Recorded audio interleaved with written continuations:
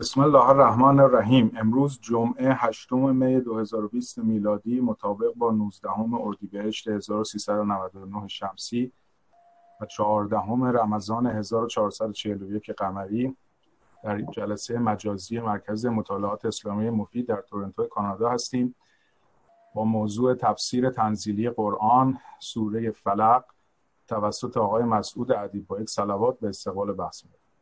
اللهم صل علی محمد و آل محمد. بسم الله الرحمن الرحیم. الحمد لله رب العالمین و الصلاة و السلام علی سیدنا و نبینا ابی القاسم المصطفى محمد و علی آله الطیبین الطاهرین المعصومین. سلام عرض میکنم خدمت همه سروران گرامی، برادران و خواهران محترم و عرض ادب و تبریک به مناسبت ولادت با سعادت امام حسن مجتبی علیه السلام. امشب شب نیمه ماه مبارک رمضان هست و شب ولادت با سعادت اون حضرت در 15 رمضان سال سوم یا به قول بعضی از مورخین سال دوم هجری امام مجتبی علیه السلام به دنیا آمدند و در 7 یا 28 صفر سال 50 هم به شهادت رسیدند. حالا انشالله در مناسبت‌های دیگری در باب ولادت با سعادت اون حضرت و مکارم اخلاقی و فضائل اون حضرت نکاتی رو تقدیم دوستان خواهم کرد انشالله. اگر مایل باشید فردا شب که اون برنامه مفصلی که حالا در گروه هم اعلام خواهد شد یا فرصت‌های دیگر. به هر حال الان طبق روال اون بحث تفسیر تنزیلی رو پی خواهیم گرفت. اعوذ بالله من الشیطان الرجیم. بسم الله الرحمن الرحیم. قل اعوذ برب الفلق من شر ما خلق و من شر غاسق اذا وقب و من شر نفاثات فی العقد و من شر حاسد اذا حسد.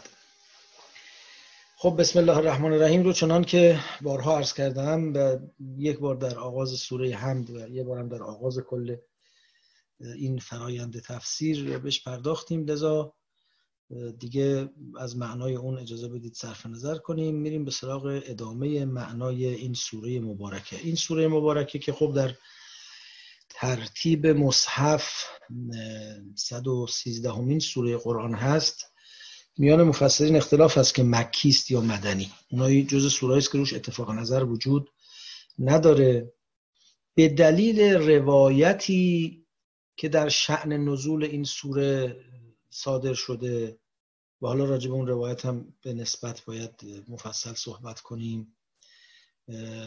و اون روایت حاکی از این است که این سوره در پی آزاری که از طریق سحر بعضی از یهودیان به رسول خدا رسانده بودند نازل شده. اگر اون روایت درست باشه که البته خیلی بعید به نظر میاد، این سوره می شود سوره مدنی. البته اگر همون روایت درست باشه و هم به خاطر اون حادثه سوره نازل شده باشه، چون بعضی هم گفتن، بعضی از کسانی که اون روایت رو پذیرفتن بازم گفتن که نه، سوره قبلا نازل شده بوده، در اون مورد به کار بسته شده.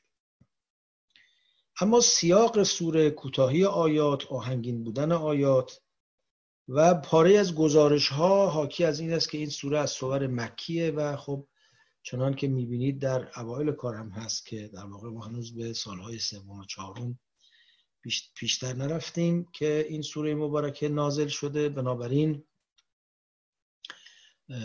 به نظر میاد که شأن نزولش هم اون حادثه خاصی که حالا بهش اشاره خواهم کرد نباشه. از سوره های مکیه خیلی نزدیک و شاید همراه با هم با سوره ناس نازل شده است و این دو سوره که پایان بخش مصحف شریف و کتاب الهی است رو ازشون با عنوان معوذتین، یعنی دو سوره‌ای که در اونها تعویذ یعنی پناه بردن به خداوند و اعوذ بالله گفتن وجود داره، یاد میکنند.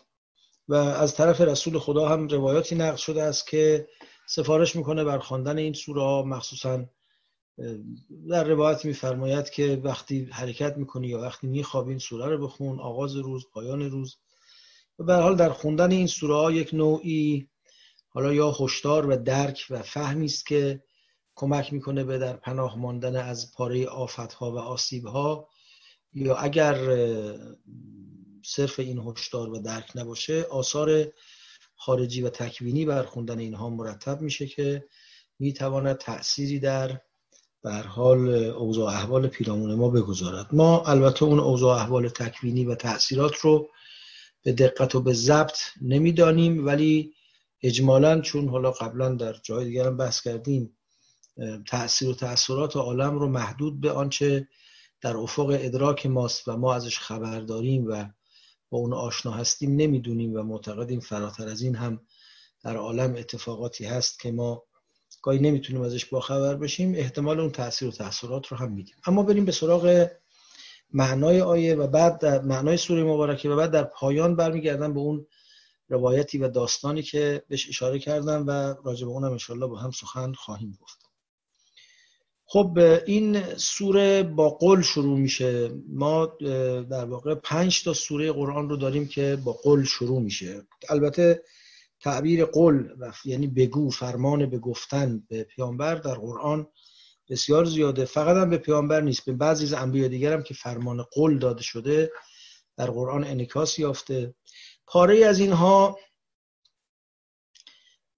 جنبه در واقع ابلاغی داره، یعنی به پیامبر دستور داده میشه که اینو به عنوان یک موضع، یک استراتژی، یک مانیفست اعلام کن، مثل قل یا ایها الکافرون که پیشتر بهش پرداختیم یا قل هو الله احد که بعداً بهش خواهیم پرداخت. پاره از اینها در واقع یه مأموریت خاص از پیغمبر سوالی میکنن، مثلا جواب داده میشه برو اینو بگو، در پاسخ این پاسخ رو ارائه کن.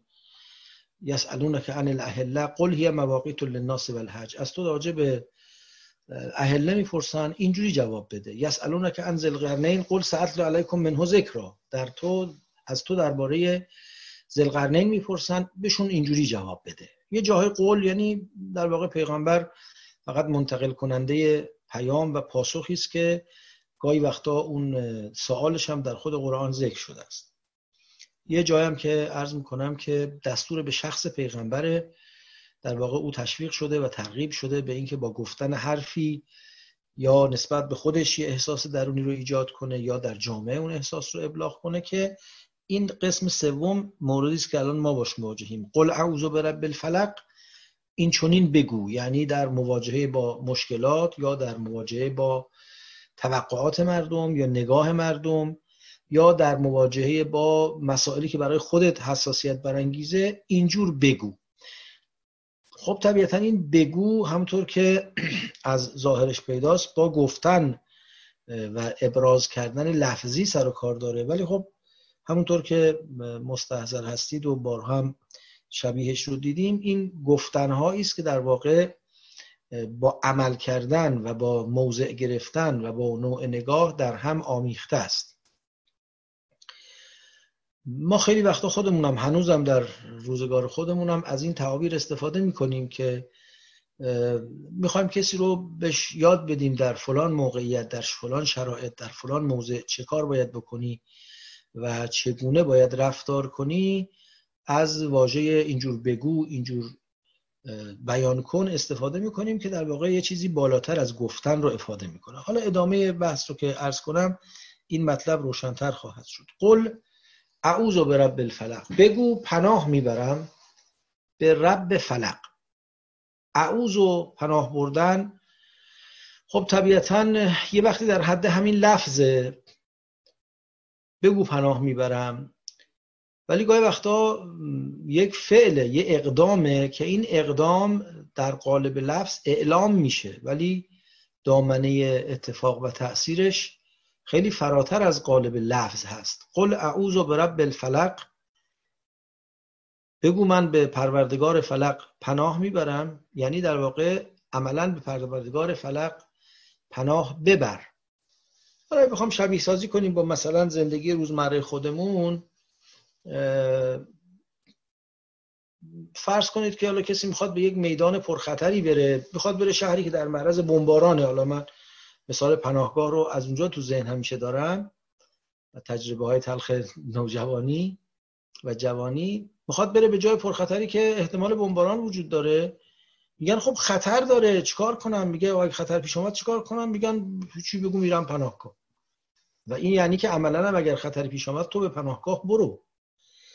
این استعاذه، اوز یعنی به یه جایی پناه بردن، به یک مأمنی چسبیدن.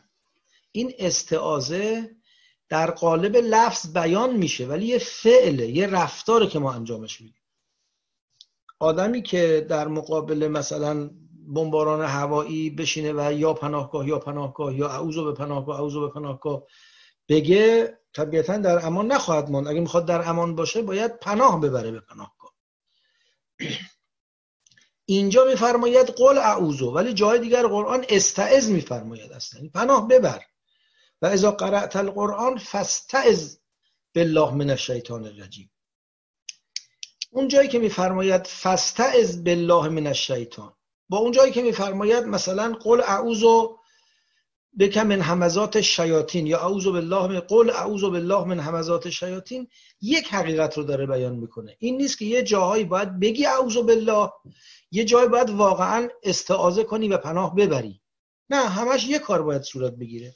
حالا یه جاهایی مقام بیانی اقتضای این میکنه که از تعبیر قل اعوذ بالله استفاده بشه، یه جای نه، میگه پناه ببر مستقیما، دیگه از تعبیر قل و بگو استفاده نمیکنه. بنابراین میشود گفت این قل اعوذ برب الفلق یعنی پناه ببر به رب فلق. و البته اینم بگو، اینو ابلاغ کن، اظهار کن، با مردم در میان بگذار. که این با مردم در میان گذاشتنش اون خاصیتی است که به رسالت حضرت برمیگرده و حالا طبق یه معنایی هم که از سوره خواهیم کرد قدری روشن میشه که چرا به پیغمبر دستور داده میشه که اینو بگو و اظهار کن. خب واژه رب معلومه، پروردگار یا صاحب اختیار یا اون کسی که در واقع همه امور و مقدرات پدیده ها و عالم در دست اوست. الفلق، فلق در معنای اصلیش یعنی شکافتن. فلق یعنی شکافت و باز شد. فلق یعنی شکفتگی، باز شدگی. گفتند که این وضع صفت مشبه است و به معنای مفعوله، یعنی مفلوق یعنی شکافته شده، باز شده. بعضی گفتن این هر چیزی است که قابل شکافتن باشه، مثل دانه. تعبیر فلق الحب و برع النسمه تعبیری است که زیاد در کلمات به کار رفته. یا مراد در واقع هر چیزی است که با پوست پاره کردن و از یک تنگنایی رستن به حرکت و حیات خودش ادامه میده. غالب مفسران گفتن مراد از فلق شکفتن صبحه، که باز تو خود قرآن هم تعبیر فالق الاصباح، شکافنده صبحگاه یا صبح شدن، در مورد خدای تبارک و تعالی به کار رفته، چون گویی اون سپیده صبح میشکافه و میشکنه سد سکندر شب رو و یک روزنی باز میکنه به زندگی و به جریان و به حرکت، که بعد بی تناسب با من شر غاسق اذا وقب هم نیست این معنا. ادعیم که قدری فلسفی در به مسئله نگاه کردن گفتن نه، اصلا این فلق یعنی شکفتن هستی از حصار تنگ نیستی، از کتم عدم به در آمدن. بنابراین الفلق و شکفته یعنی همه عالم هستی که از کتم عدم و از دامن نیستی در واقع به در آمده، سد نیستی رو شکسته و آشکار شده. خب این که دقیقاً مراد از آیه شریفه آیا سپیدیدن صبح یا هر شکفتنی و هر دیوار شکستنی و از مرز و تنگنا رستنی، به هر حال هر دو احتمال وجود داره، ولی فعلا قرآن با این تعبیر که قل اعوذ برب الفلق، قسم به رب پروردگار شکفته یا پروردگار چیز شکفته، یا حالا یکمی تصرف کنیم پروردگار شکفتگی، گشودگی می شود گفت که اینجا میشه معنا کنیم. حالا گشودگی سپید دمان صبحگاهان یا گشودگی و شکفتگی دانه ها و حبوب و حتی بعضی گفتن تولد انسان هم یک نوع شکفتن و گشودگی و بیرون آمدن از حجاب و بند هست، و به هر حال هر نوع تولدی و هر تازه شدنی. من شر ما خلق. خب از دست چه چیزی، از چه عاملی پناه ببرم به رب فلق؟ از شر اون چیزایی که خود او آفریده.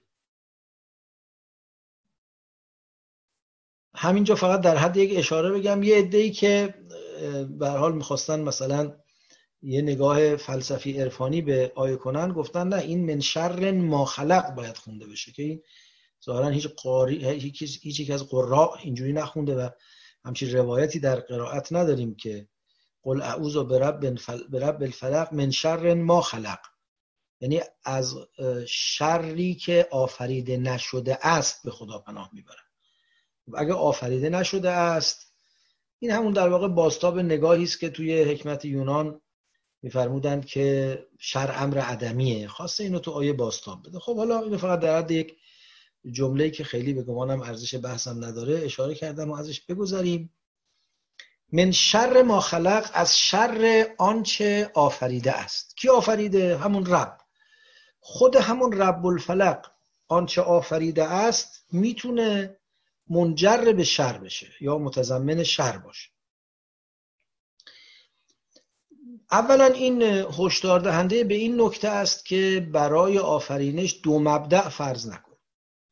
این ذهنیتی بود که البته از بین النهرین شاید شروع شده بود و مع الاسف دامن دین توحیدی حضرت زردشت رو گرفت و ما در دوره میانی در واقع پهلوی، دوره ساسانی، دوره پهلوی، دوره فارسی میانه که حالا این تقسیم بندی زبانی است البته، ولی در واقع دوره فرهنگی میشه تلقیش کرد. در دوره ساسانی آیین زردشتی که داریم آیین زردشت ثانوی است، اگرچه بسیاری از محققان و خیلی از خود علماء امروز زردشتی معتقدند که آیین حقیقی زردشت مال همون دوره قبل از این هست، دوره به اصطلاح باستان یا دوره اوستایی است که در اونجا کاملا خصلت توحیدی داره این آیین. اما به هر حال در دوره پهلوی، دوره ساسانی، پهلوی به اعتبار زبانشون عرض میکنم، در دوره ساسانی و دوره فرهنگ میانه خصلت دوگانه پیدا کرد و این آثار این دوگانه اندیشی حتی از قبل از اسلام هم در جزیره العرب پیدا شده بود. به هر حال تعامل و رفت آمدی که اونا با اطراف داشتن، اگرچه بیشتر با شام و یمن بود ولی با عراق هم رفت آمد و آمده شد و داد و ستد داشتن و طبیعتا این فرهنگ دوگانه اندیشی به میان عرب ها هم راه پیدا کرده بود. بعد از دوره اسلامی هم که بعد از فتوحات و بعد از در واقع آمیختگی فرهنگی قرن اول و دوم که مفصل این دیدگاه در میان مسلمان ها هم رواج پیدا کرد و بر اساس این دیدگاه عالم تقسیم میشد به عالم نور و ظلمت. عالم نور و نورانیتی که عرض میکنم به خدای تبارک و تعالی نسبت داده میشد و همه خوبی‌ها و خیرها مخلوق او بود، و عالم شر و ظلمانیتی که مخلوق خدا نبود، حالا دیو، انگرمینون، نمیدونم اهرمن یا هر مبدأ دیگری اون رو پدید آورده بود. خب نگاه توحیدی قرآن هرگز همچین تقسیم بندی رو نمیپذیره. لذا اولین نکته که به ما یاد میده اینه که شر در دایره قدرت و خلق الهی قرار میگیره. حالا البته ما به لحاظ فلسفی یه وقتی بحث فلسفی در مورد خیر و شر داریم، یه وقتی بحث دینی و کلامی داریم، یه وقتی هم بحث اخلاقی داریم. این سه تا رو باید از هم حسابش رو جدا کنیم. در بحث فلسفی البته این توجیه که شر امر عدمی است یا به جعل مرکب در واقع پدید میاد نه به جعل بسیط، یعنی از مبدأ خیر محض، از هستی که همش خیر محضه، از خدای تبارک و تعالی که خیر محضه، چیزی به نام شر مخلوق نمیشه، موجود نمیشه. این بحث فلسفی است که در جای خودش ارزشمنده، اما به لحاظ الهیاتی بالاخره مبدأ خیر و شر رو دوتا نباید دانست. یک مبدأ، هم مبدأ خیر است هم مبدأ شر، و این مبدأ واحد عرض میکنم که همه آفریده خداست، همه مخلوق خداست و اگر شری پدید میاد مقصود خداوند نبوده است پدید آمدن اون شر، و به همین دلیل از نظر فلسفی هم او رو باید امر طبعی و عرضی و ثانوی بدانیم. اما به هر حال در قلمرو آفرینش خداوند اتفاق میفته. همین مخلوقاتن که میتونن جنبه شر پیدا کنن و از همین جا معلوم میشه که شر امر نسبیه. هیچ مخلوقی شر مطلق نیست، اصلا معنی نداره این مخلوق شر مطلق باشه. هر جا شما چیزی رو شر فرض کنید، برای یه کسانی شره، در یه فروزی شره. و نوع مواجهه ما با عالم هم میتواند خیر بودن یا شر بودن پدیده ها رو رقم بزنه. به گمانم این نوع مواجهه ما و نگاه ما مهمه. یعنی نگاه ما میتونه، مواجهه ما میتونه، برداشت و تلقی ما میتونه یک پدیده رو خیر کنه یا شر کنه. بنابراین قل اعوذ برب الفلق من شر ما خلق، یعنی خدایا من به تو پناه میبرم، یا ای پیامبر به مردم بگو، اعلام کن و خودت هم اینو به زبان بیار که به پروردگار گشودگی، پروردگار شکفتگی، پروردگار رهایی، پروردگار سپید دمان پناه میبرم از شر آنچه آفریده. خب اون تاریکی شب رو خدا آفریده، سپیده صبح هم خدا آفریده. می شود گفت که من از جهت بستگی و انغلاق و شر اشیاء به جهت خیر اونها منتقل میشم، به خوبی اونها، به بعد رهایی اونها منتقل میشم. لذا این تناسبی است که بین آیه اول و دوم به طور کامل برقرار میشه. و من شر غاسق اذا وقب، و بگو به همون رب فلق پناه میبرم از شر غاسق آنگاه که وارد شود. غاسق یعنی چی؟ خب غاسق به معنای تاریکی شب در قرآن به کار رفته است. می‌فرماید اقم الصلاة لدلوک شمس الی غسق اللیل، نماز رو بخون از لحظه‌ای که خورشید به وسط آسمون میرسه و در واقع گویی به کره آسمان میسابد، الی غسق اللیل، تا وقتی که تاریکی شب همه جا رو فرا میگیره. غسق به معنای اون فراگیری تاریکی و ظلمت به کار رفت.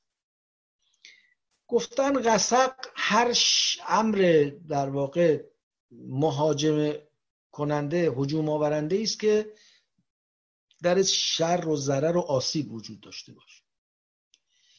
و همینطور غسق به زخمی که روش بازه و هنوز فعاله، و عذر میخوام دور از معذرتون، به اون خونابه و چرکابه‌ای که از چنین زخمی ترشح میشه هم غسق گفتند.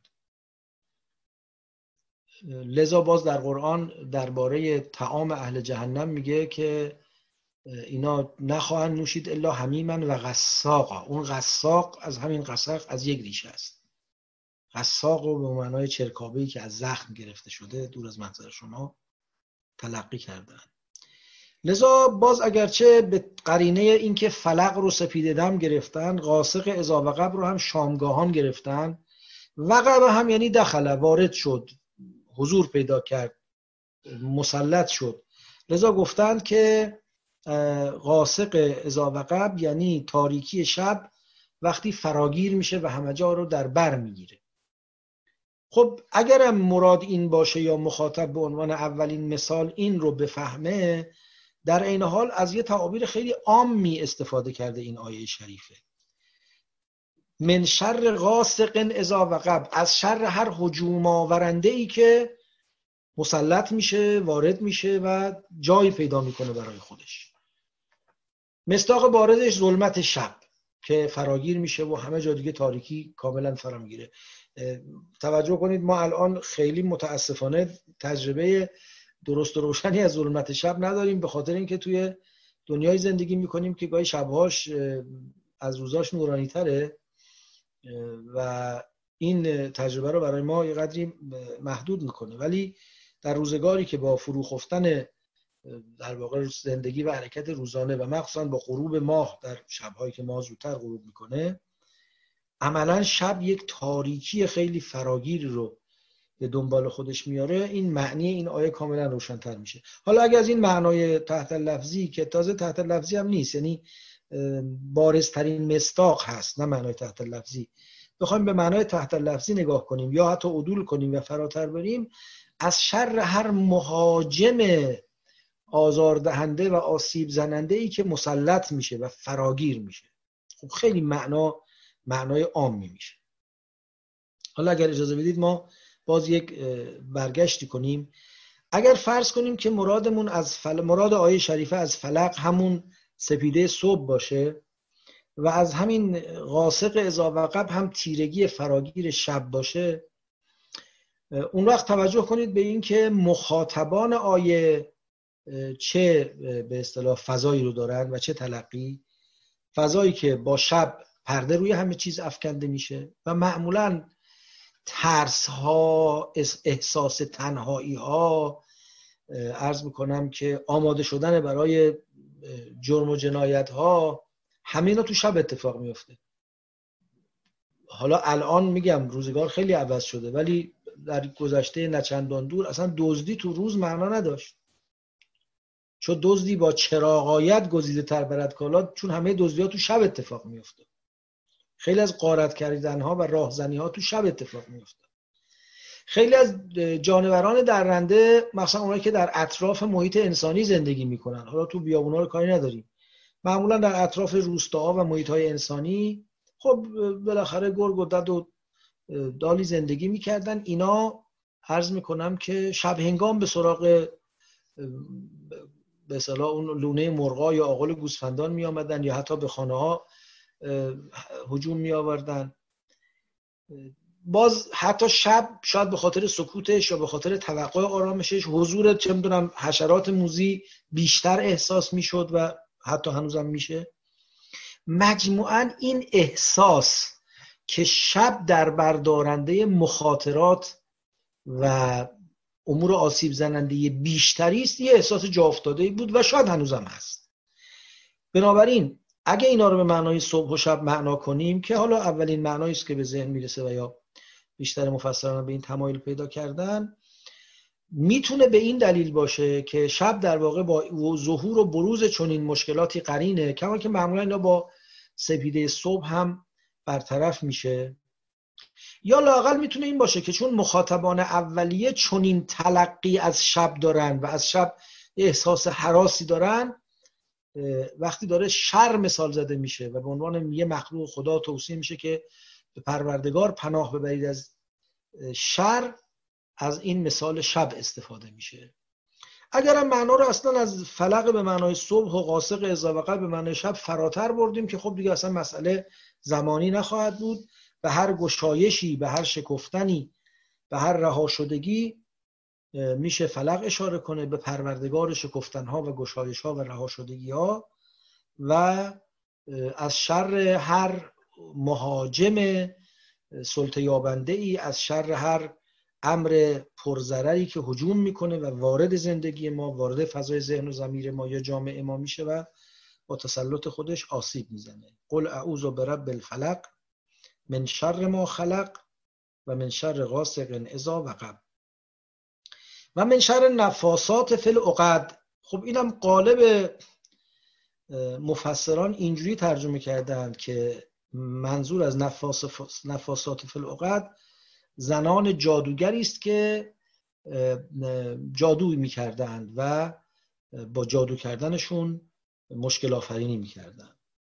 گفتن نفاسات جمع نفاسه است و نفاسه مؤنثه. نفس یعنی در چیزی دمیدن، به آرامی دمیدن، یا اندکی آب دهان رو در جای فرو کردن به آرامی، از این تعبیر به نفس میشه. در وقتی به تندی در یه جای میدمیم تعبیر به نفخ میشه. یا وقتی که میخوام آب دهن پرتاب میکنیم جایی میگن تفله، نفخه و تفله برای اونه. اما اگر به آرامی چیزی رو از دهان خارج کنیم و در جایی، در گرهی، در روزنی، در جای به ظرافت و آرامی وارد کنیم، آب دهان رو یا فوت خودمون رو به آرامی در چیزی بدمیم، از این تعبیر به نفس میشه. و نفاسات یعنی زنان نفس کننده. عقد هم جمع عقد به معنای گره. خب نفاسات فی العقد، مفسران گفتند که منظور از نفاسات فی العقد این است که چون غالباً حداقل در روزگار گذشته خانم ها به سحر مشغول بودند، که حالا حکمتش هم اینه که معمولاً سحر سر و کار با قوه خیال داره با ساحت در واقع زیرین ادراک عقلانی ما، مرتبه پایینتر از ادراک عقلانی ما کار داره. چیزی به نام سحر رو نمیشه انکار کرد که در عالم وجود داره، ولی نباید فکر کنیم سحر هم یکی از همین علل و اسباب طبیعی. سحر در واقع یه تلاشی است که حالا چجوری اتفاق میفته خود اون بحث‌های زیادی داره که حالا اجازه بدید فعلا واردش نشیم. یه تلاشی سحر برای تاثیرگذاری روی قوه خیال آدم‌ها. خب طبیعتاً هرچه آدم‌ها به لحاظ فضای ذهنی آمادگی خیالاتی تر شدن بیشتر داشته باشن، سحر در اونها بیشتر اثر میکنه. لذا معمولا سحر در بچه ها خیلی بیشتر اثر میکنه و در مرتبه بعد در خانم ها. خب مخصوصا خانم ها، ما قبلا هم، البته من الان دیگه گاهی فراموش میکنم که این نکته‌ای که میخوام عرض کنم تو کدام یکی از جلسات گفتم، بعد چون طبیعتا همه دوستان تو همه جلسات نیستن شاید لازم باشه توضیح بدم. فکر می‌کنم اینو تو جلسه نهج البلاغه عرض کردم. ببینید واقعش اینه که خانم‌ها و وقتی راجبشون صحبت می‌کنیم یه وقت راجب چیزی به نام جنس زن، ذات زن، نمیدونم اینا حرف میزنیم که خب به گمانم اصلا از جنس و ذات زن سخن گفتن حرف دقیق و شسته رفته‌ای نیست. ما وقتی از زنان صحبت می‌کنیم به عنوان یه گروهی از مردم واقعی پوست و گوشت و خوندار در واقعیت اجتماعی باید حرف بزنیم. یه زمانی در واقعیت اجتماعی زنان از عرصه فعالیت‌های اجتماعی به دور بودن، برکنار بودن، خصوصا در این روزگاری که مخاطبان قرآن دارن فکر میکنن و تحت تاثیر مستقیم کلام وحی قرار میگیرن. زنان یه عضو دوم، اگر اصلا عضو دوم حساب میشدن، اگر جنس دوم حساب میشدن به قول سیمون د بووار، نه اصلا زنان یه موجودات حاشیه‌ای فرعی جز مایملک مردان در پستوی خانه‌ها بودن. خب همچین موجودی طبیعی است که به دلیل عدم ارتباطات اجتماعی، به دلیل اینکه تعلیم نمیدید، که تازه مردم هم خیلیشون اون روز تعلیم نمیدیدن، ولی حتی در عرصه اجتماع حاضر نمیشد، حالا نه تعلیم رسمی خواندن و نوشتن آموختن، حتی اینکه حساب کتاب یاد بگیره، بدبستان یاد بگیره، جنگ یاد بگیره، اینجور چیزایی در کار نبود. خود قرآن وقتی میخواد از زبان در واقع عرب‌ها زن رو ترسیم کنه میفرماید اومن ینشأ فی الحلیة اومن ینشأ فی الحلیة و هو فی الخصام غیر مبین. اون موجودی که در لای زر و زیور نشو پیدا کرده، پرورش پیدا کرده و در میدان‌های رقابت جدی حضوری نداره، رنگی نداره. خب یه همچین موجودی طبیعتاً اون حسابگری ها، اون چیزایی که ما ازش تعبیر به عقل معاش میکنیم رو کمتر داره و به همین دلیل قوه خیال در وجود او فعالتره و به همین دلیل بیشتر از مردان پذیرای تأثیرات قوه خیال میشه و لذا بیشتر از مردان تحت تأثیر سحر قرار میگیره. تو بچه‌ها هم که قضیه به همین وضع و روشن. بنابراین معمولا در دنیای گذشته زنان بیشتر مشغول بودن. الان دیگه ظاهرا خیلی تمایز زن و مرد تو خیلی جای دنیا از این جهت وجود نداره، ولی همچنان آدمایی که به لحاظ عقلی ضعیف‌ترن و به لحاظ خیالی قوی‌ترن به سحر و امثال اینها رو میارن و تأثیر ازش میپذیرن. طبیعتا تأثیرپذیری سحر هم همین جوره، یعنی افرادی که قوه خیال مواجتری دارن یا به تعبیر قوه عقل ضعیفتری دارن، اینا بیشتر تحت تأثیر سحر قرار میگیرن تا آدمایی که خیلی عقلانی ان. آدمای عقلانی و سحر هم درشون کارگر نیست، چون خود قرآن هم وقتی راجع به سحره موسی که جز قوی ترین سحره هایی هم که به هر حال همچین کار شگفتی رو انجام دادن که پای موسی هم لرزید و اوجس فی نفسه خیفة موسی و خدا زیر بغلش رو خلاصه گرفت، همون سحره هم میفرماید که وقتی سحر کردن سحر اعین الناس، چشم مردم رو در واقع دزدیدن و سحرشون تو چشم مردم اثر گذاشت و اون طناب‌ها و چوب‌ها و چیزای خودشون انداختن، یخیل الیه که انه تسعی، و خیال مردم رو به این واداشتن که این داره در واقع حرکت میکنه. پس به همین دلیل گفتن که غالبا سحر کار خانم‌ها بوده و این بوده که یکی از در واقع اون پروتکل هایی که یا اون روش هایی که در سحر انجام میدادن این بوده که هر مضمونی رو، هر چیزی رو که میخواستن براش لابد یه ذکری، تعویضی، چیزی داشتن، بعد یه گرهی در پارچه‌ای، مویی، پشمی، چیزی اینو گره میدادن و نفس میکردن، یعنی اون ذکری رو که گفته بودن به صورت یه فوت کوچیک یا با یک قطره از آب دهان وارد این گره میکردن و مثلا بخت کسی رو میبستن یا شانس کسی رو میبستن یا دهن کسی رو میبستن یا یک نمیدونم کسی رو به ریش کسی دیگه میبستن و از این کارهایی که به هر حال مشهور بوده انجام میدادن. پس و من شر نفاسات فی العقد یعنی از شر سحر ساحران که حالا مصداق باردش اون روز زنان بودن و گفته نفاسات. و اون داستانی هم که در مورد نزول این عرض کردم که بهش آخر کار اشاره خواهم کرد به همین مسئله مربوط میشه. عده دیگر از مفسرین هم گفتن که نه، نفاسات فی العقد ربطی به سحر نداره. خانم ها در واقع آتش‌بیار معرکه بسیاری از جنگ ها بودند. حالا خانم‌هایی که یکم منزلت بالاتری داشتن و خیلی کالاوار در گوشه خانه ها حبس نبودن، نقشی داشتن، شأنی داشتن، معمولاً با به اصطلاح دمیدن تو گوش شوهرانشون و مطرح کردن حرفایی زمینه ساز به هر حال خیلی اتفاقات بودن، خیلی جنگ ها بودن.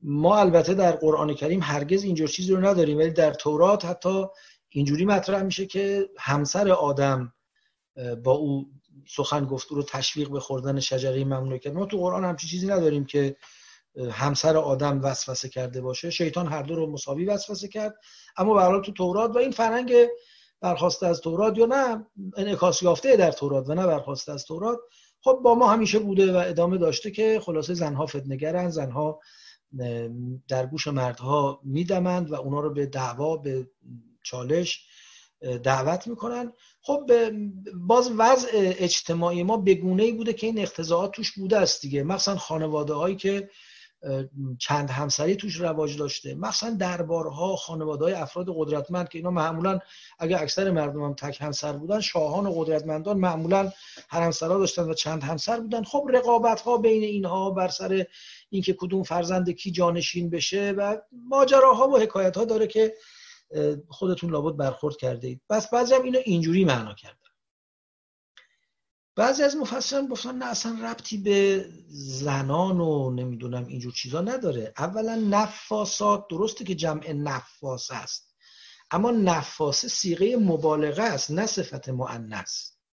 مثل علامه، علامه یعنی کثیردان، زیاددان، یا به قول فارسی فرزانه. فرزانه اصلش فرزانا یا بسیاردان بوده است دیگه.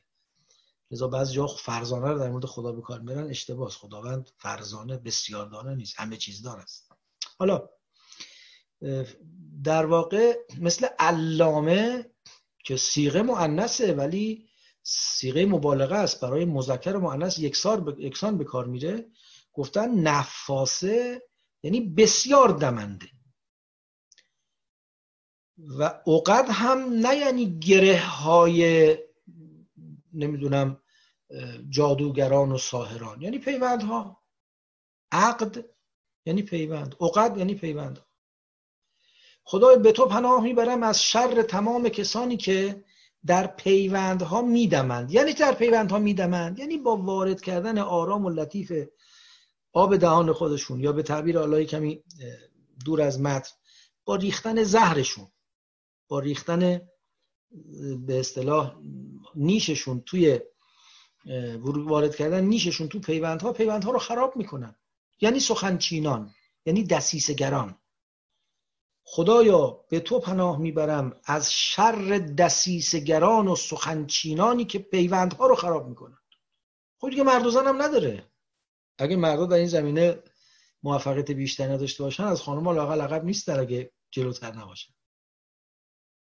اما میبینیم بسیاری از پیوندهای اجتماعی بین قدرت‌ها، بین حکومت‌ها، بین جوامع، بین مؤسسات، بین آدم‌ها، با مداخلات نابجا و ورودهای غلط و سخنچینی‌ها و عرض میکنم که زهر ریختن‌های افراد تیر و تار میشه. حرف اینو پیش اون میبرن و معمولا هم نمامی کاریست که با آشکاری و ظهور و بروز انجام نمیشه. خیلی آرام، حالا صلاح هرچی خودتون میدونید ولی اینم داشته باش، اینم در نظر بگیر، نه من نمیخوام بگم ولی تو عزیزمی دارم بهت میگم. یه دی آزار دارن، مرض دارن و اصلا کارشون اینه، روحیه‌شون اینه. لذا فقط گاهی وقتا نافس فی العقد نیستن، یه دی نفاس فی العقدن. اصلا مبالغه باید در موردشون به کار برد. کار یک سرشون اینه، هر جا یک اجتماعی یک پیوندی میبینن یک موشی توش ول میکنن، یک زهری توش میریزن و خرابش میکنن و مع الاسف ما از این جهت خیلی گرفتاری داریم. از بزرگترین سطح‌ها و کلانترین سطح‌های زندگی اجتماعی بشر شما ببینید، تاریخ بشر تاریخ جنگ‌های خونی نیست که با یک هم عقلانیت، با یک هم خیرخواهی میتونست اتفاق نیفته. و پشت اینها معمولاً یه آدمای دسیسه چین نمام نفاسی هستن که حرفای خودشونو با تحریک این طرف تحریک اون طرف، یه حرفی وسط گذاشتن، حرف اینو برای اون بردن، حرف اونو برای این بردن، دامن زدن. در نظام‌های مستحکم سیاسی همینجوری خلل میفته، در نظام‌های اجتماعی همینجوری شکاف ایجاد میشه، در خانواده‌ها، در پیوندهای دوستی. پناه میبریم به خدا از شر نفاسات فی العقد و من شر حاسد اذا حسد، و پناه میبریم به خدا از شر حسود آنگاه که حسد بورزد. حسد یعنی چی؟ ببین ما همه انسان‌ها یک میل به برتری در وجودمون هست. این میل به برتری در واقع موتور محرک ما به سمت پیشرفت و توسعه و افزایش امکاناتمون هست. اگر با نگاه توحیدی و آخرت محور کسی موفق بشه این میل رو در مسیر تقرب الی الله قرار بده که این به مقصد آفرینش رسیده، خود آدم رو آفریده برای همین. خب غالب ما یا کامل در این مسیر قرار نمیگیریم یا گاهی به گاهی نیم بند در این مسیر قرار میگیریم، یه میلی به سمت ابدیت و الوهیت پیدا میکنیم، بعد دوباره برمیگردیم میلمون به افزایش قدرت و ثروت و منزلت و موقعیت و اینجور چیزها خواهد. خیلی خوب، این میل در ما هست. این میل گاهی وقتا فقط جنبه ایجابی داره، یعنی من دلم میخواد از بقیه بهتر باشم، از بقیه پولدارتر باشم، از بقیه خوشگلتر باشم، از بقیه مشهورتر باشم، سر باشم همه جا. خیلی خوب، حالا چیز خوبی یا بدی میتونه خیلی خطرناک و ویران کننده باشه، اگه درست مدیریت بشه میتونه آسیبش کمتر بشه، اگه به مسیر تعالی و قرب الی الله هدایت بشه که خیلی هم سازنده است. ولی وقتی جنبه مثبت داره خیلی باز نگران کننده نیست، اما گاهی جنبه منفی پیدا میکنه. یعنی من نمیخوام کسی از من جلو بزنه. فرق میکنه که من میخوام نفر اول باشم یا میخوام غیر من هیچ که نباشه. وقتی جنبه منفی پیدا میکنه، وقت اونایی که از من جلوترن و به طور طبیعی در هر جامعه‌ای بالاخره آدم‌ها هیچ که نیست که تو همه زمینه‌ها نفر اول باشه. حالا یه عده مثل بنده تو همه زمینه‌ها نفر آخرای صفن، یه کسانی نه، حالا در بهره‌های گوناگون در یه زمینه‌ای تفوقی دارن، ولی هیچ کس تو همه زمینه‌ها نفر اول نیست. خب مادام که من اصطلاحاً غبطه میخورم، غبطه یعنی که دلم میخواد که اون چیزی که اون داره منم داشته باشم، این اشکالی نداره. اما اگر نه، من حالا بحث این نیست که دلم میخواد داشته باشم، بحث اینه که اگه من ندارم اونم نباید داشته باشه. خواهان زوال نعمت از طرف مقابل هستم، میخوام اون نعمتی که باعث شده او از من جلوتر باشه از دست او بره و زائل بشه. اگه این باشه، این چیزیست که ازش به عنوان حسد یاد میشه. خب این حسد یه بیماری بسیار کشنده اخلاقی است. روایت از رسول خداست که حسد الحسد تأکل الایمان کما یأکل النار الحطبه، همونطور که آتیش چوب رو میخوره و پوکش میکنه و خاکسترش میکنه، حسد با ایمان همین کارو میکنه. اما همین حسد باز تا وقتی تو دل آدمه فقط خودشو میسوزونه. این حسد تا وقتی تو دل آدمه فقط خودشو میسوزونه، خیلی بده، خیلی ویرانگره، ایمان رو از بین میبره، ولی به جای دیگه سرایت نمیکنه. امان از اون وقتی که این حسد تبدیل به برنامه عملی میشه، در خارج و در ارتباط با دیگران ظهور و بروز پیدا میکنه. اینجاست که اون جنبه وحشتناک و خطرناک پدید میاد. و من شر حاسد اذا حسد، پناه میبرم به خدا، به رب فلق، از شر حسود اون وقتی که حسد میورزه، اون وقتی که حسود بودنش رو به فعلیت در میاره که خیلی میتونه خطرناک باشه. و چون دنبال رقابت نیست حسود، دنبال ویران کردنه. تا جایی که رقابت احتمال خوبی و بدی توش هست میشه فکری به حالش کرد، اگرچه همونجا میتونه منشأ با پاره خطرات باشه. اما امان از وقتی که این قصه به جای رقابت تبدیل بشه به قصد نابود کردن طرف مقابل به هر قیمتی، و گاهی وقتا حالا توی قصه های تاریخی و روایات زیاد هست که پاره حسودان به قیمت نابودی خودشون حاضر بودن طرف مقابل رو از بین برن. یه داستان معروفیه که یک کسی به غلامش گفت منو بر در خانه همسایه پشتبان همسایه کجا سرم رو ببر تا خونم گردن این بنده خدا بیفته و این سقوط کنه و نابود بشه. حالا اینا قصاص کاری نداریم.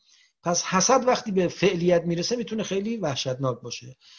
قل اعوذ برب الفلق، پناه میبریم به پروردگار همه گشودنها و شکافتنها و از تنگنا خارج شدنها یا همه در واقع محدودیت ها رو برطرف کردن، یا الا سپیده صبح از شر آنچه خود او آفریده و میتونه جنبه شر پیدا کنه، و از تیرگی فراگیر یا از هر شری که تسلط پیدا کنه، و از کسانی که در پیوندهای اجتماعی میدمند یا از کسانی که با دمیدن خودشون شر و فتنه ایجاد میکنن، و از حسودان آنگاه که حسد بورزند. اما روایتی که در این باره هست یک روایت واحده، البته به بیانهای مختلف اومده، یعنی یک قصه است در قالب‌های متعددی اومده و اونقدر تعدد قالب داره که تقریبا میشه مطمئن شد که اصل قصه دروغه.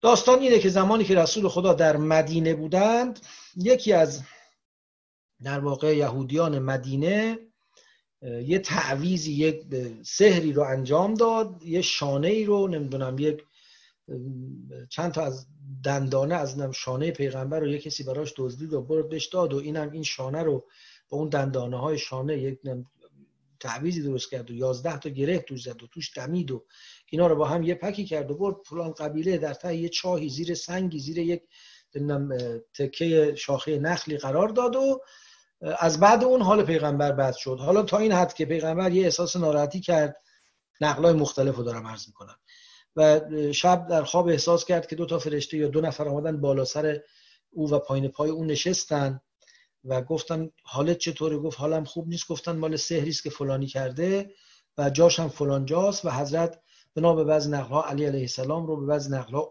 زبیر و علی و عمار رو فرستاد برای اون منطقه و اونا رفتن اون تعویض از اون چاه در آوردن و به هر حال آوردن. وقتی آوردن این سوره قل اعوذ برب الفلق و سوره قل اعوذ برب الناس رو میخوندن که 11 آیه است مجموعاً و تک تک گره ها رو وا می‌کردن، با هر آیه یه گرهی رو باز کردن و خلاصه این که تموم شد حال پیغمبر خوب شد. دیگه حالا حواشی و فروغ خیلی تو قصه هاش هست. پیغمبر بعضی گفتن فقط حال جسمی پیغمبر خراب میشد، بعضی نقل اینه که نه، پیغمبر اصلا احساس میکرد یه آدمایی رو داره میبینه در حالی که ندیده بود، یا احساس میکرد با همسرانش ارتباط برقرار کرده در حالی که ارتباط برقرار نکرده بود. بعدم دیگه کلی بحثا که کردن در کتب تفسیری و آنچه مسلمه کلیت این امر یا امر خلاف قرآنه. قرآن تخطئه میکنه کسانی رو که به مسلمانان میگفتن ان تتبعون الا رجلا مسحورا، گفتن شما فقط یه آدم سحر زده رو دارید دنبال میکنید. و معنی این حرف اینه که به هیچ وجه رسول خدا تحت تأثیر سحر قرار نمیگرفته. خدا وعده داده، تأکید کرده که تو رو حفظ میکنیم. اگه قرار باشه یه سحری پیغمبر رو علیه بالله به پارانویا دوچار کنه، به نمیدونم انواع بیماری‌های روانی دوچار کنه، به اسکیزوفرنی دوچار کنه یا هر چی دیگه اسمش میشه گذاشت، من در این زمینه تخصص ندارم، خب این دیگه اصلا متابعت پیغمبر بی معنی میشه. بنابراین پیداست که این داستان به این شکلش به هیچ وجه قابل قبول نیست. تازه اگه قابل قبول هم باشه میتونه این سوره در مکه نازل شده باشه و اون روز فقط خونده باشند این سوره رو. بله یه احتمالی رو بعض مفسرین نقل کردن که حالا بد نیست، مرحوم طبرسی اگر اشتباه نکنم زمین که شدیداً رد میکنه این قصه رو، میفرماید بله یه احتمالی وجود داشته و اون این که واقعا یه کسی توطئه‌ای کرده بوده و سحری در مورد پیغمبر به کار رفت برده باشه، اما اینکه اون اثر کرده باشه هیچ دلیلی وجود نداره. بعدم پیغمبر از طرق الهی از اون کار مطلع شده برای اینکه به مردم نشون بده این آدم یا این گروه چقدر دسیسه‌گرن، توطئه کردن. 3 نفر فرستاده برن اونو کشف کنن بیارن به مردم نشون بدن. ممکنه همچین اتفاقی افتاده باشه، اما اینکه اینا رو با نزول این سوره پیوند بزنیم و بعد بگیم پیغمبر تحت تاثیر این قرار گرفته. مثلا بعضی نقلا که میگن 6 ماه پیغمبر خراب بوده در مدینه. خب اصلا همچین مدینه کل چند ساله؟ مدینه کلا 26 ماه بیشتر نیست.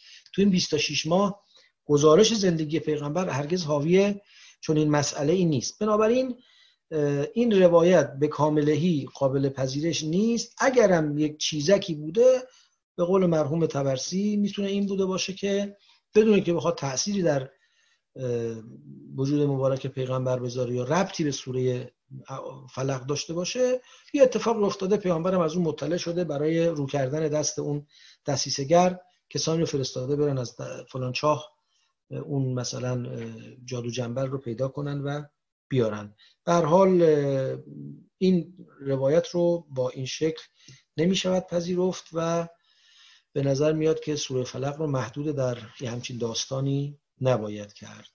باز میخوام از دامنه وقتم خارج شدم، ولی به هر حال باید به یه جایی میرسوندم بحث رو. متشکرم از توجه دوستان و استفاده خواهم کرد از نکاتی که خواهید فرمود و سلام علیکم و رحمت الله و برکاته. بسیار خیلی ممنون. آقای سلطانی بفرمایید. خیلی متشکرم. از استفاده کردیم، خیلی متشکرم. از کلیات این سوره این درک رو دارم که خداوند به مریضی های روحی اشاره میکنه که انگار علاج نداره. مثلا رذایل انسانی خب زیاده، مثلا دروغ بده، غیبت بده، تهمت بده. خب اینا تو کتابا نوشته، آدم میخونه، ارشاد میشه، خودش درست میکنه، ها منبر میره، گوش میکنه، موعظه میشه، نصیحت میشه، فلان روانشناس مشاور باش صحبت میکنه، تغییر رویه میده. اما به نظر میرسه خداوند اینجا دست روی مریضی‌هایی میذاره که انگار شفا نداره، انگار دارو نداره و حالا منهای این که طرف خوب بشه یا نشه، و میگه که اگر میخواهید آثار و سوش و تبعاتش به شما نخوره، فقط و فقط راهش اینه که به من پناه بیاره، دوایی نداره. و من این استنباطه میخواستم یکی اینو چک کنم. بله، نکته بسیار جالبی بود، بسیار جالب، بسیار جالب، خیلی عالی. دوم این که الان علم ثابت کرده همه ما و اشیاء انرژی داریم، انرژی مثبت داریم، انرژی منفی داریم.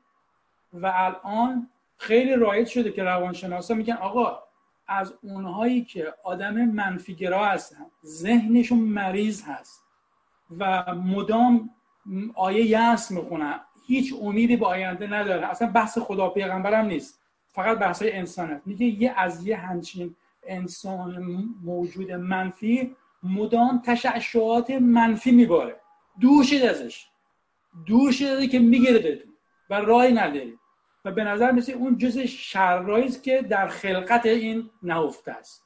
یعنی همونجوری که یه آدم خوشنیت انرژی مثبت میده، آدم در کنارش آرامش پیدا میکنه، دلش میخواد بیشتر باشه، یه آدم منفی هم به همون نسبت انرژی منفی میده و به اصطلاح حال طرفی که نشسته مقابلش خراب میکنه، ذهنشو خراب میکنه، روحیشو خراب میکنه.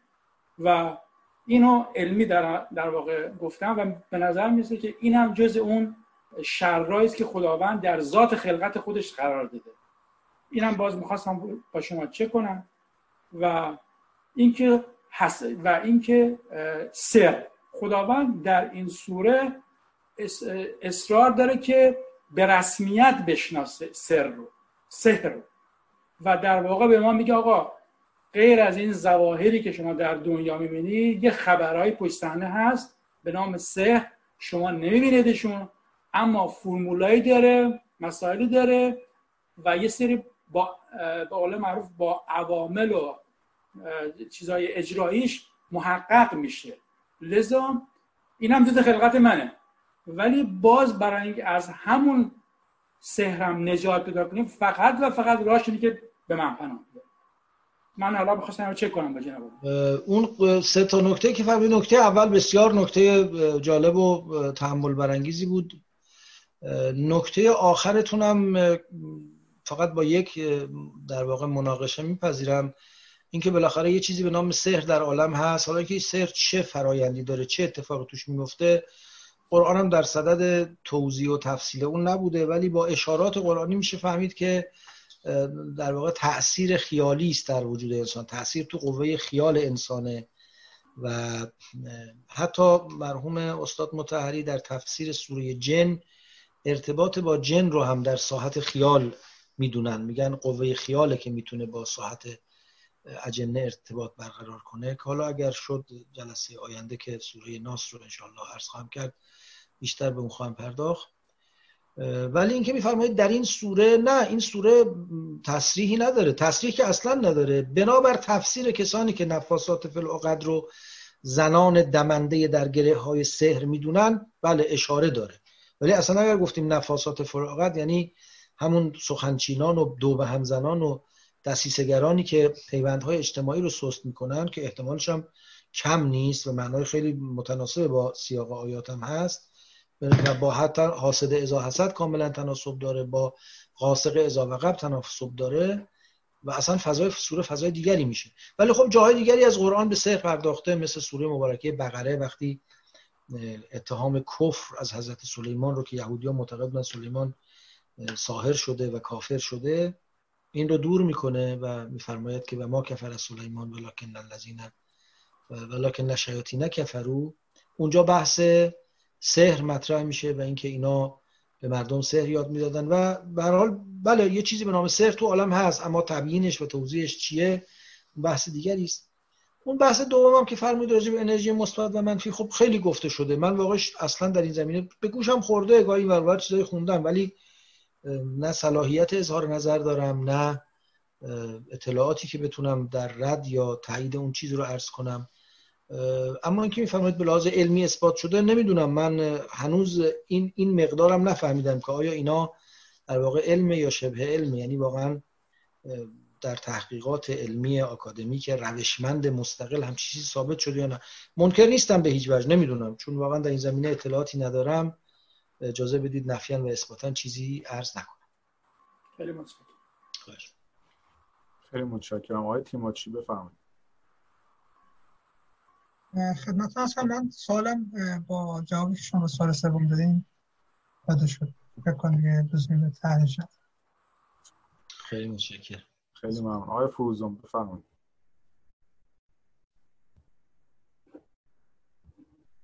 خیلی متشکرم. من سوالم در مورد اون کلمه اول این سوره بعد از بسم الله و اونم قوله که شما البته یه توضیحاتی هم دادین. حقیقتش اینه که یک تو این صحبت‌هایی که اخیراً مطرح شده راجع به نحوه وحی و اینکه وحی چجوری به پیغمبر میرسیده و اینا، یکی از خدشه‌هایی که تو این تئوری‌های جدید کردن این کلمه قول هست که نشون میده که به هر حال یک مطالبی به پیغمبر گفته میشه که پیغمبر اینها رو بایستی بگه، نه اینکه پیغمبر یه حقایقی رو میبینه، یه چیزایی رو، تصاویری رو، یه مطالبی رو میبینه و این بیان خودشه از اون چیزایی که دیده. من میخوام بدونم که آیا شما با این در حقیقت با این آرگومنت، با این استدلالی که میشه موافق؟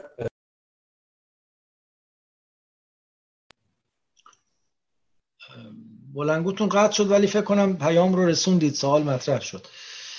ببینید، در مقابل اون تئوری توتی و زنبوری که آقای دکتر سروش مطرح کردند، چون ایشون یه تئوری توتی و زنبور چندین سال پیش مطرح کردند و بعد اخیراً در این 4-5 سال اخیرم مسئله رؤیاهای رسولانه رو مطرح کردند که خب البته مسئله رؤیاهای رسولانه هم به لحاظ شکل و ساختار خیلی خارج از چارچوب نظام استدلالی است که خود ایشون در واقع همیشه بهش پایبند بوده است و هم اصلا ساختار در واقع به گمان من الهیات وحشناختی ایشون رو هم متحول میکنه که حالا کاری به اون نداریم. در اون داستان توتی و زنبور مخلص فرمایش ایشون این بود که چون این نیست که بیرون از ذات پیغمبر، بیرون از وجود پیغمبر، در یه جایی از عالم یه مخزنی به نام مخزن وحی در نزد خدای تبارک و تعالی وجود داره و یک موجودی به نام جبرئیل از اونجا پیامی رو میاره به پیغمبر القا میکنه. اینا از درون خود پیغمبر میجوشه مثل درختی که جوانه میزنه، درختی که شکوفه میزنه، بار میده، میوه میده و خدا هم در این حال فاعل مطلق و رب همه عالمه. و چون همطور که خدا میفرماید که ما شکود والذی فلق الحب و برع النسمه، همطور که خدا دانه رو میشکفه ولی چیزی از بیرون به دانه اضافه نمیشه، در واقع اینا سخنان خداونده که از درون دل پیغمبر جوشیده و بیرون آمد. در مقام مخالفت با ایشون و نقد ایشون همطور که اشاره فرمودید، خب اقوال مختلفی مطرح شد. جالب اینه که از موضوعاتی که خیلی افراد تو اون موقع پرداختن به نقد آقای دکتر سروش، از علما و مراجع و از مراجع مثلا از آیت الله سبحانی اول شروع کردن که خب با در واقع یک نامه‌نگاری مفصلی که بین ایشون و آقای دکتر سروش رد و بدل شد، این بحث رواج پیدا کرد. مرحوم آیت الله منتظری کتابی در این زمینه نوشتند و خیلی متین و مؤدبانه به ایشون پاسخ دادن. آقایون دیگری البته مواضع اجور دیگری گرفتن، تا حتی جناب آقای مهندس عبدالعلی بازرگان، جناب آقای ابوالحسن بنی صدر، خیلی آقایون خلاصه در این زمینه مقاله نوشتن، اظهار نظر کردن، یه ادبیات خیلی وسیع فراهم شد. در میان انتقادها، یکی از انتقادها به آقای دکتر سروش این بود که خب اگه پیغمبر خودش گوینده این سخنانه و از درون خودش این سخنان میجوشه، چه معنی داره که یه کسی به خودش بگه بگو؟ خب داره میگه، پس باید از یه جای دیگری به او فرمان بگو صادر بشود. پاسخ ایشون این بود که نه، این مرسومه، یه قالب بیانیه و تو ادبیات مرسوم هست. شاعرانی داریم که خودشون رو مخاطب قرار میدن. سعدیا مرد نکونام نمیرد هرگز، مرده آن است که نامش به نکویی نبرند. یا فردوسی میگه هین بگو تا ناطق جو میکند. و همینطور این بگو گفتن، این که شاعر خودش رو مخاطب خودش و کلام خودش قرار بده، یه قالب جا افتاده است. ولی واقعش اینه که اگرچه پاسخ ایشون اجمالاً پاسخ درستیه و نمیشه انکارش کرد، اما اولا پاره از بگوها از قالب این که حدیث نفس باشه یا قالب ادبی پردازش سخن باشه فراتر میره.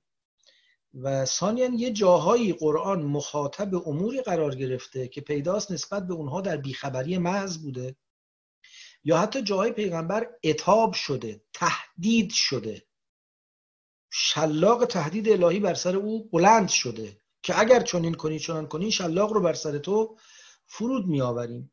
لذا حالا جدا از بحث‌های فلسفی و عرفانی و عرض میکنم گوناگونی که میشه پیرامون اون نظریه که ایشون مطرح کردن در میان افکند و خب بزرگان هم در میان افکندن، از همه اونا که بگذاریم، این بخش انتقاد به سخن ایشون و تئوری ایشون با تمسک به وجود بگوها، این به طور اجمالی درسته. یعنی همه بگوها البته این ظرفیت رو ندارن که نقدی بر تئوری ایشون باشن، بعضی جاها میتونه نقد نباشه و به گمانم همین قول اعوذ برب الفلق جز جایی است که میتونه توجیه بشه بر حتی بر مبنای نظر ایشون. ولی پاره از جاها، پاره از قولها و پاره از آیات دیگری که قول هم درش نیست ولی پیغمبر مورد عتاب و خطاب و تهدید و حتی یه جایی تشویق و امثال اینها قرار میده، از نظر درون متنی سازگار با تئوری ایشون نیست. ولی لزوما این بگو نقطه نقضی برای تئوری ایشون میتونه تلقی نشه. خیلی متشکرم. خواهش میکنم. خیلی ممنون. سوال دیگه ای گویا نیست. خدا رو شکر. ممنونیم از همه دوستان از حسن استماعشون. آقای سلطانی گویا یه سوال دیگه دارم، بفرمایید. چون دوستان دیگه نیست گفتم از حاج آقا بیشتر استفاده کنم. من فقط در ادامه همون صحبتم که به اصطلاح خداوند میگه به چیزایی پناه ببر، از چیزایی که من خلقت کردم به من پناه ببر که قابل علاج به صورت عادی نیست، به راه طبیعی نیست. حالا اون بحثای رذایل اخلاقی افراد من گفتم، ولی من بحث شب رو نفهمیدم. یعنی اینکه در دل شب چی هست که منطق ما، عقل ما درک نمیکنه، به راه عادی قابل حل نیست. مثلا بگیم آقا شب تاریکه، مواظب باش، مثلا راهزنا میان. خب آدم تدابیری به خرج میده که از عهده راهزنا بردار. تاریکی تو چاله نیاد. خب چراغ قوه و نور افکن درست کردیم که اینو بیان. نمیدونم خطراتی داره. خب به هر حال آدم به علمش مراجعه میکنه، به اهلش مراجعه میکنه، تدابیر اتخاذ میکنه. چرا خداوند اینجا میگه به من پناه؟ من اینو نمیفهمم. من نکته شما رو اینجوری فهمیدم از اول. من الان با بیانی که میکنید شما میفرمایید که خداوند در این سوره فرموده از چیزایی که قابل علاج نیست به من پناه ببر، شب که قابل علاج. من از اول اینو اینجوری نفهمیدم، چون به نظر من تو این سوره نمیگه از چیزایی که قابل علاج هست یا قابل علاج نیست، راجع به اون صحبت نمیکنه. مصداقاً خصوص این دو مصداقی که مطرح میکنه، یکی نفاسات فی العقد و یکی حاسد اذا حسد، نوعی از آسیب‌های رفتاری و بیماری‌های روحی و رفتاری است که معمولاً قابل علاج نیست، یا لااقل به این سادگی قابل علاج نیست، یا اونقدر آثار خطرناک و ویرانگر داره که تا بیاد علاج بشه پدر صاحب مردم رو در میاره. لذا خدا میفرماید که اینا رو به من پناه ببر. خب با این بیان دیگه لازم نیست که تمام اجزای این سوره حتما از این جنس باشه. ضمن این که شب رو داره، کمان که فلق رو مثالی است برای رهایی و گشودگی، یک نوع بیان سمبولیکه برای رهایی و گشودگی. با این بیان شب هم اگه منظور از غاسق اذا وقب واقعا شب باشه، گفتم میتونه معناش اهم از شب باشه، از هر شر فراگیر چیره‌ای که وارد عرصه زندگی ما میشه. عرض کردم تطبیقش بر شب بیان آیه نیست، تفسیر تعویلی است که غالب مفسران البته انجام دادن، ولی بیان عامتر از اینه. حتی اگر مراد شب باشه، خب از یه استعاره استفاده کرده. شب سمبل تاریکیه، سمبل تنهایی، سمبل بی‌وسیلگی. حالا الان شما میگید آقا دیگه شب و روز ما هر دوش انقدر الکتریسیته به ما کمک کرده، یا حالا نمیدونم کمک کرده یا نکرده، زندگی رو عوض کرده، دیگه شب و روز ما هم فرق نمیکنه. خب طبیعتا یه استعاره از دست ما میره، ولی اون روزی که این داره این استعاره به کار میره، اگه مراد از غاسق اذا وقب شب باشه، یه استعاره است از هجوم تنهایی و بیکسی و بی‌وسیلگی و تاریکی و احساس وحشت. اگرم نه اصلا شب نباشه، که هر خطر مهاجم چیره‌ای که وارد زندگی ما و وارد عرصه روح و روان ما میشه رو میتونه بهش اشاره کنه. بنابراین از اون دایره‌ای که شما میفرمایید خارج نمیشه. خیلی متشکرم. یک سوال دیگه هم داریم. آقای بسطامی بفرمایید. سلام. عرض می‌کنیم با آقای بسطامی و تشکر میکنیم از اینکه بالاخره بعد مدت‌ها تشریف آوردن به این فضا. خواهش میکنم. من الان سلام علیکم. علیکم السلام. من این شبا همیشه در خدمتتون بودم، این برنامه جامعه‌شون رفیقی بنده بوده. دیدار نمینمایید شما، اگر دوربین رو روشن کنید ما بیشتر خوشحالیم. حالا گفتم این حواستون پرت نشه وقت چهره پر نور منو ببین. نه اتفاقا به جمع میشه. بله عرضم دوربین خوبه که خب پس منم خاموش کنم ببینیم چی عذاب داره. بفرمایید استفاده میکنم. دیگه دعوا کردیم دیگه نمیشه کاریش کرد. عرضم به حضورتون که من یه سوال، این بحث‌های حاشیه‌ای کردم، من سوالم یادم بره نه چیز من باید جواب بدی، شما نباید سوال کنید. این تقابلی که شما فرمودین در البته یه اشاره کردین به آیات دیگه‌ای، ولی این تقابل بحث سحر و تعقل رو شما از یعنی مرجع قرآنی داره این تضاد و تقابل که اگر کسی از نظر عقلی بالاتر باشه به سحر درش اثر نمیکنه یا به سحر باور نداره، یا از برداشت خودتون هست از اون چیزی که مثلا از سحر و عقل و اینا برداشت میکنید. من اگر اجازه بدین یه توضیح بدم، یه نکته فقط بگم. این چون قاعدتا ما اینطور باور داریم، البته اگر باز چون از دکتر سروش صحبت شد، اگر اینطوری فکر نکنیم که مثلا یونان چون مهد فلسفه بوده پس پیامبری درش ظهور نکرده، اگر این رو باور داشته باشیم که پیامبر اسلام از نظر عقلانیت و تعقل هم در رتبه بسیار بالایی و شاید جزو بالاترین رتبه ها بودن، پس این که بخواد بحث سحر و جادو و تأثیر سحر و جادو و اینا مطرح بشه و پناه بردن به خدا و اینا، یه مقداری اینجا شاید با اون سخن شما که یه تضادی بینه، یعنی اگر عقل در کسی بالا باشه، بالاتر باشه، عقلا عموما تحت تاثیر این چیزا قرار نمیگیرن، یه ذره اینجا یه ذره توضیح میخواد اگر لطف کنین.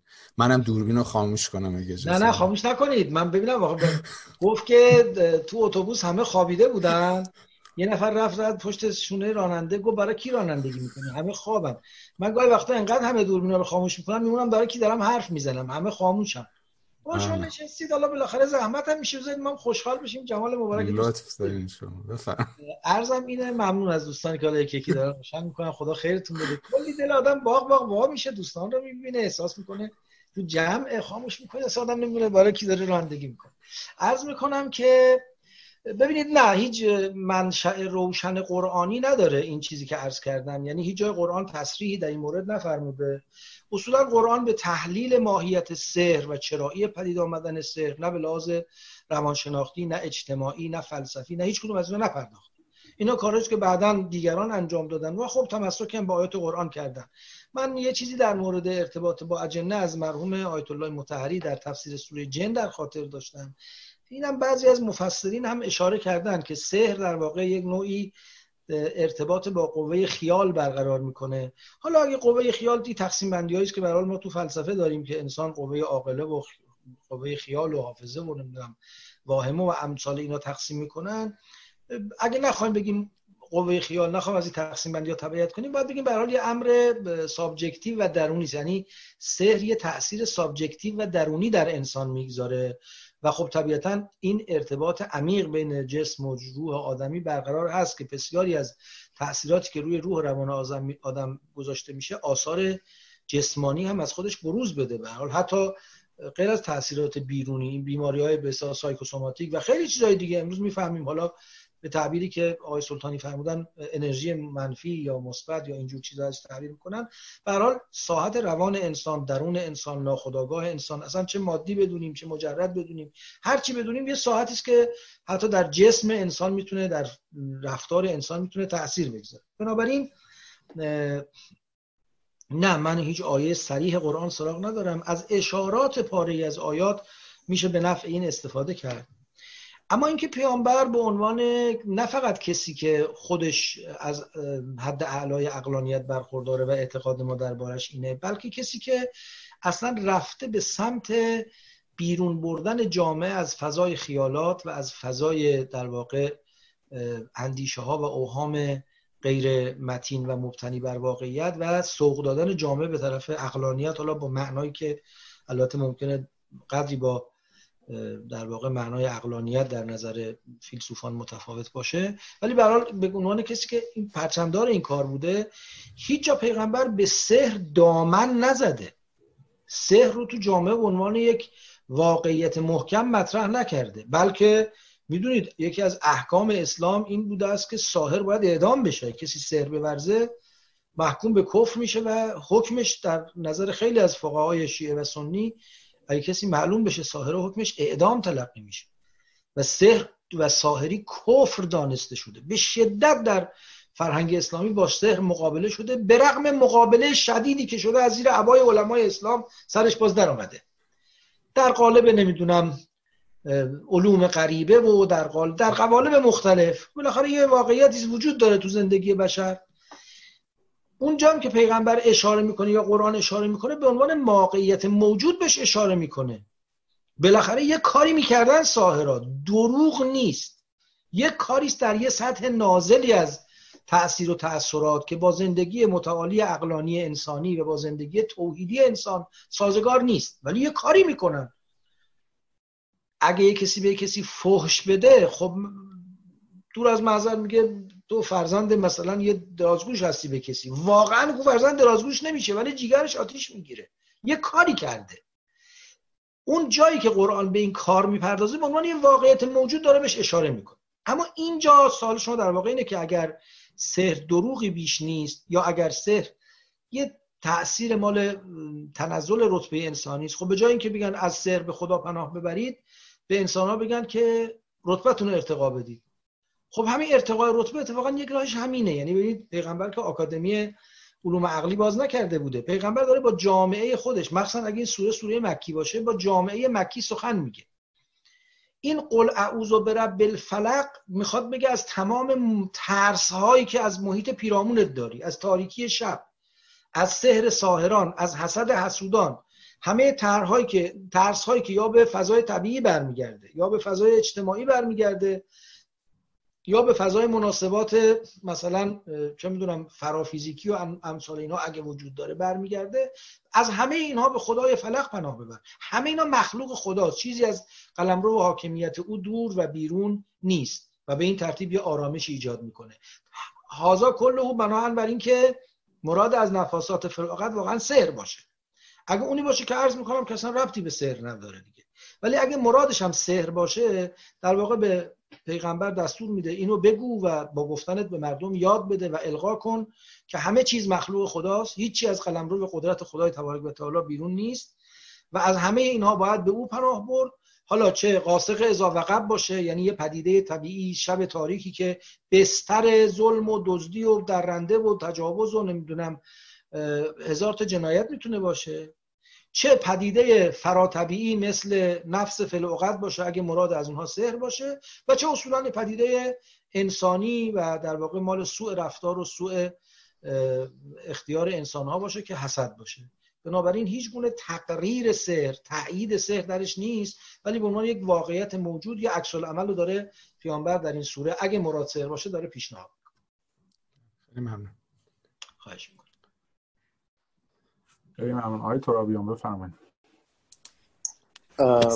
من یه سوال کوچیک داشتم آقای دکتر، این که در مورد حسود صحبت کردیم و حسد، آیا اینجا منظور حسادت توی خود ماست که من چون آدم حسودی هستم نمیدونم چه جوری باش برخورد بکنم، از خدا کمک میخوام، یا اینکه نه در برخورد با یه آدم حسود که چیز هستش داره به من حسودی میکنه چون من نمیدونم چیکارش بکنم، تنها راهش اینه که به خدا پناه ببرم.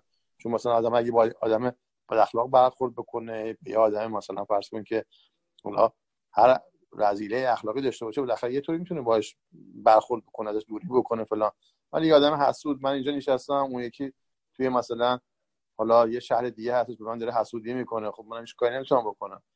من فکر می‌کنم چون این بحثی که از اول تا الان شد به نظر میاد که بیشتر رو مورد اوله، ولی می‌خواستم بدونم که آیا این حالت دوم نیستش؟ یعنی اتفاقا بحث ما از اول تا الان رو مورد دوم بود، یعنی اینکه این چیزی که ازش پناه به خدا میبریم از آلوده شدن خودم به رذیلت حسد نیست، اون به جای خودش چیز خیلی بدیه، باید پرهیز کنیم. اما لحن این آیه لحن پناه بردن به خدا از اعمال حسد کسی است که حسد می‌ورزه، اونم نه فقط از حسدی که تو دلش داره. اگه کسی به تعبیر شما شهر دیگری داره حسودی منو میکنه، داره دلش میسوزه، خب به من ضرر نمیزنه، دلش میسوزه تا خسته بشه. ولی اون جایی که این دل سوختن دلش، این در واقع دشمنی کردنش در قالب یه رفتاری بروز و ظهور میکنه، این خیلی میتونه خطرناک باشه و به قول جناب سلطانی جزء مشکلات چاره‌ناپذیر هم است. کارش من نمیتونم بکنم، من چیکار کنم یه آدمی رو که از سر حسادت داره علیه من اقدام میکنه؟ باید به خدا پناه ببرم. اما خب به تبع و به ملازمه میرسونه که حسد چقدر کار زشتیه و منم طبیعتا باید همونطور که به خدا پناه میبرم از شر حسادت، خودم هم نباید حسد بورزم. کما که اگه فرض کنید نفاسات فلان معنای نمامی باشه، من نباید نمامی کنم، نباید پیوندهای اجتماعی مردم رو درش خلل ایجاد کنم، یا اگه به من سحر باشه نباید سحر بکنم. به دلالت التزامی زشتی حسد و بدی حسد، این که از جانب من نباید سر بزنه، رو خب طبیعتا نشون میده، ولی ظاهر آیه اینه که داره به حسادت غیر اشاره میکنه. خیلی ممنون، متشکرم.